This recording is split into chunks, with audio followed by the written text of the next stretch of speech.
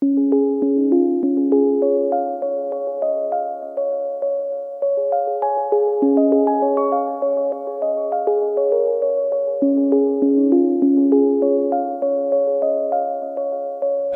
and welcome to Stride and Saunter, episode 217. I'm Kip Clark, and joining me in the studio today, we have a returning guest, Dan Farina.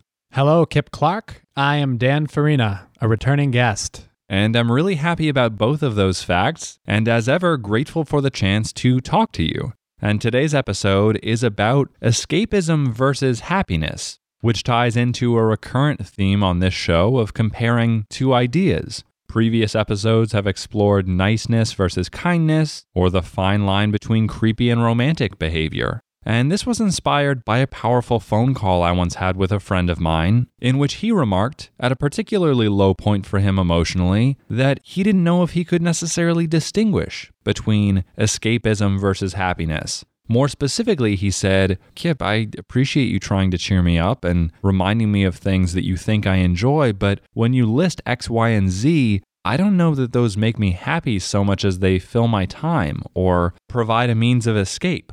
And Dan, given the emotional vulnerability of such a remark, I didn't want to make that friend come on and talk about his experiences, although he knows he's welcome. And this was one of several topics I floated to you. And so, as I frequently ask, I'd be curious to know what leapt out at you when I mentioned this topic initially. Well, first of all, happiness has meant manifold things to me throughout my life. It seems as a culture we're uncertain about what we mean by happiness. Is happiness a particular emotion? Is happiness some sort of state of being that can persist across time? Is happiness a goal? Is happiness a value?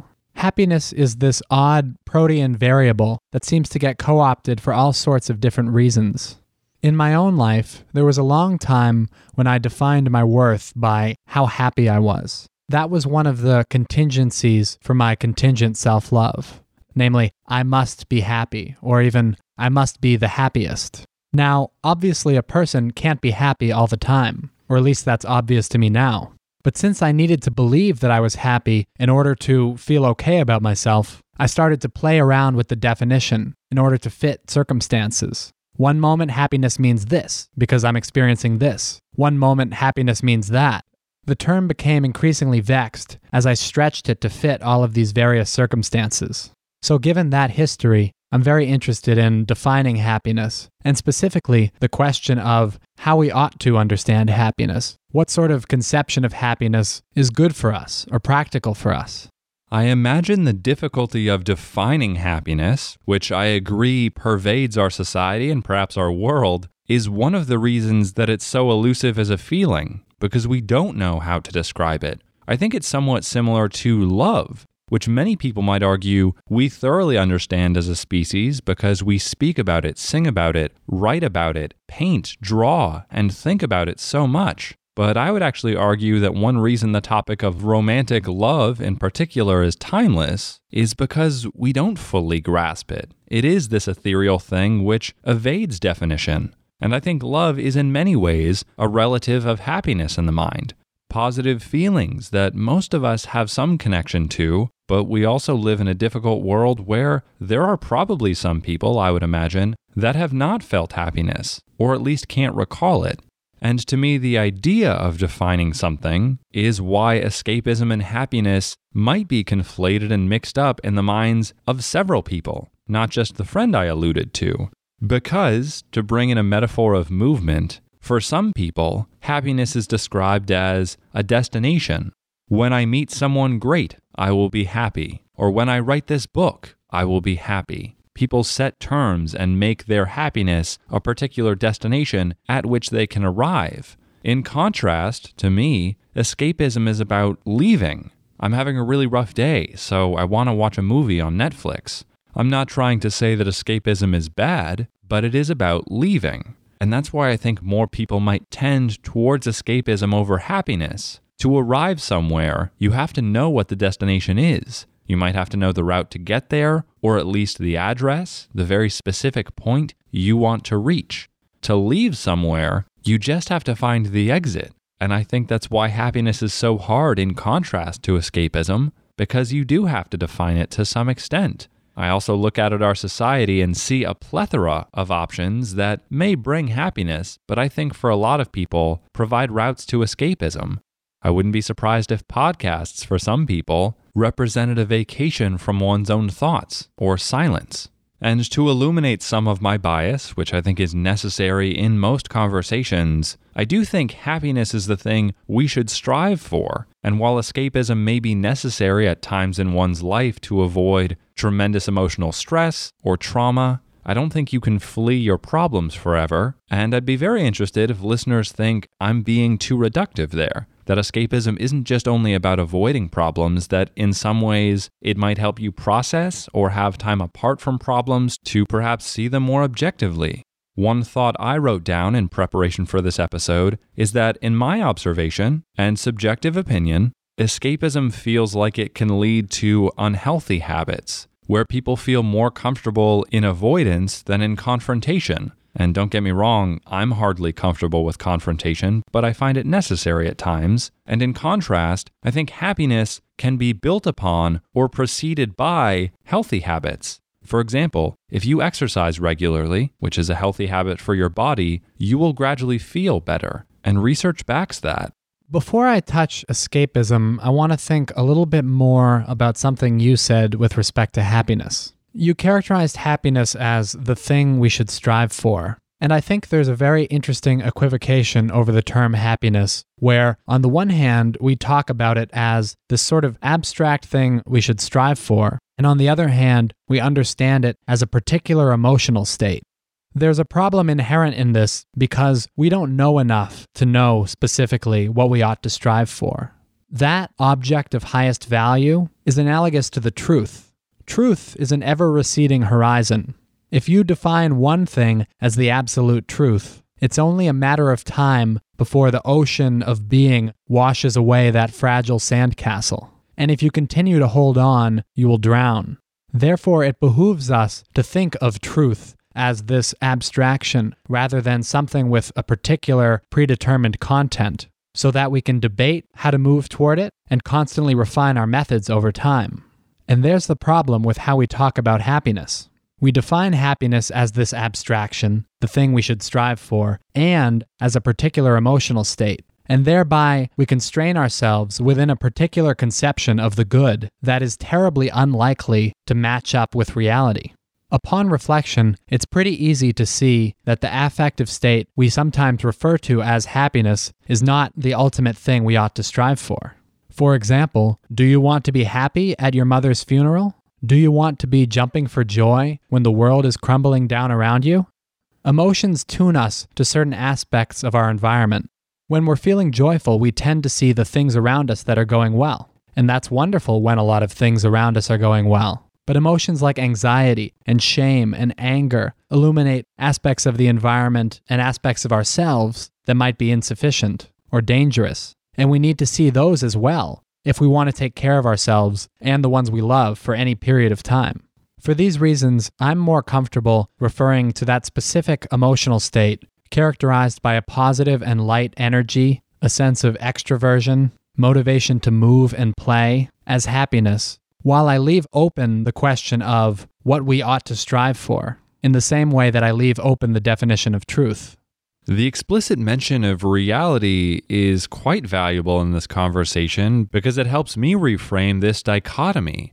I would argue that both escapism and happiness, as approaches or as mindsets, are relationships to the objective reality around us. In the route of escapism, you don't want to engage with it, and those reasons are your own. And in the state of happiness, which I think we all define in our own ways, I don't know if one is seeing reality in an objective way, but it does feel like they are embracing that possibility more readily. They're not running from anything, they are standing in it. And our emotions do, of course, distort the world we see around us. When we're happy or joyous, it's easier to see the positive things in our lives. And as you pointed out, there are grim circumstances where it's not only okay, but it's healthy to feel sadness, regret, difficulty. Because there is a plethora of human emotions, and I do wonder at times if, at least in our Western culture, we've reduced emotions to very minimal bases. I'd also like to touch back to what my friend originally said on the phone, the conversation that sparked this entire episode, because we were talking when he was in a difficult emotional period. And I think a lot of people would say, getting out of that should be your first priority. Don't worry about feeling overjoyed or content or satisfied. Feeling depressed is something you should work through so that in the near future, you're not feeling depressed. Perhaps it was wrong of me to ask the question that sparked his comment, to ask him what makes him happy, because that might be a further goal than the more near-term possibility of simply escaping or getting out of feelings of depression. And I'd like to clarify, as I think might be necessary, that there are people who suffer from clinical depression or depressive episodes that are based in very serious events, and in no way am I trying to minimize that. Escapism might be the wrong word there, but processing of emotions rather than worrying about positive eventual emotions as a goal or an idea to strive for. Your comments bring two paradoxes to my mind. One, a paradox of escapism, and another, a paradox of happiness. The paradox of escapism is that oftentimes the more we run away, the more we are beset upon by those things away from which we run. When you're running away from something, your body is telling your mind that that thing is big and scary, that that thing is something you should run away from. And so acting on anxiety by running away tends to generate more anxiety. Likewise with sadness and other emotions. Most psychological and spiritual suffering, I believe, and this is informed by the framework of depth psychology, are messages from a bigger and wiser and demanding part of ourselves that there's something we're doing that runs contrary to our nature. I don't mean by this that depression is anyone's fault per se. A person can be doing his or her best, trying to be good, trying to just live life, and accidentally run afoul of their nature. Our environments so rarely encourage us to act in alignment with our idiosyncratic natures. So no matter what, there are going to be periods where we run contrary to them. But in any case, my point is that there's this part of us that's screaming at us, screaming for attention when we're in those extremely low states. And the more we ignore that voice, the louder it's going to become. Also, briefly, I thought of a paradox of happiness. You mentioned the idea that happiness can be a goal, and I think it is a goal for many people, as it once was for me. But there's this tragic phenomenon where the more you go for happiness, the less happy you become. I think that in part, this is due to the fact that happiness is like a sign that says you're in the right place, you're in a good place where your needs are being met. And so when we shoot for that sign, rather than that good place that the sign refers to, we end up missing our mark, and we get more and more frustrated. I'm especially grateful that you bring up those two paradoxes because this is a very fluid topic, and one that I suspect different listeners will have different relationships to. I will be especially curious to hear what people think about this, and if anyone shares with us the countless ideas and insights we haven't come across, because the realm of emotions is vast. But before we conclude this episode, are there additional thoughts you have that you'd like listeners to consider after listening to this conversation? I would recommend to listeners a mindful practice that's done a lot of good for me. Try noticing when you're having an experience that announces itself as truly important, truly meaningful, and pay attention to what the nature of that experience is. What is your body telling you? What emotions are you experiencing? Are you feeling happiness, or are there other things going on? I think such practices can help us orient toward that elusive thing of highest value. I would also ask the listeners, which emotion that's traditionally considered negative do you most appreciate or enjoy? I'd really love to know if listeners in their own lives have trended towards one of these two poles, if you believe them to be poles, at different periods of your life. I'd also really love to know, as this was inspired by a phone call and a dichotomy that I drew from it, if listeners think there's even a relationship between escapism and happiness. And finally, though I have a bias more in favor of my definition of happiness and against my definition of escapism, I would love to know if there are listeners out there who value the opposite or something else. And Dan, for your eloquence and willingness to discuss the real, the abstract, and everything in between, you have my gratitude. Thank you, Kip. I appreciate you having me on. Well, you're very welcome. It's always my pleasure. But of course, as always, we want this to be a conversation among, not simply a conversation between. Ours are only two voices, and we genuinely love to hear from you. You can find us on Twitter and on Facebook. You can also email us via strideandsaunter@gmail.com. And if you enjoyed this episode, consider subscribing to the show as well as supporting us on Patreon, where you'll receive exclusive perks like bonus episodes in exchange for your support. And as always, we thank you very much for listening, and from thought to word and voice to ear, this is Kip Clark signing off.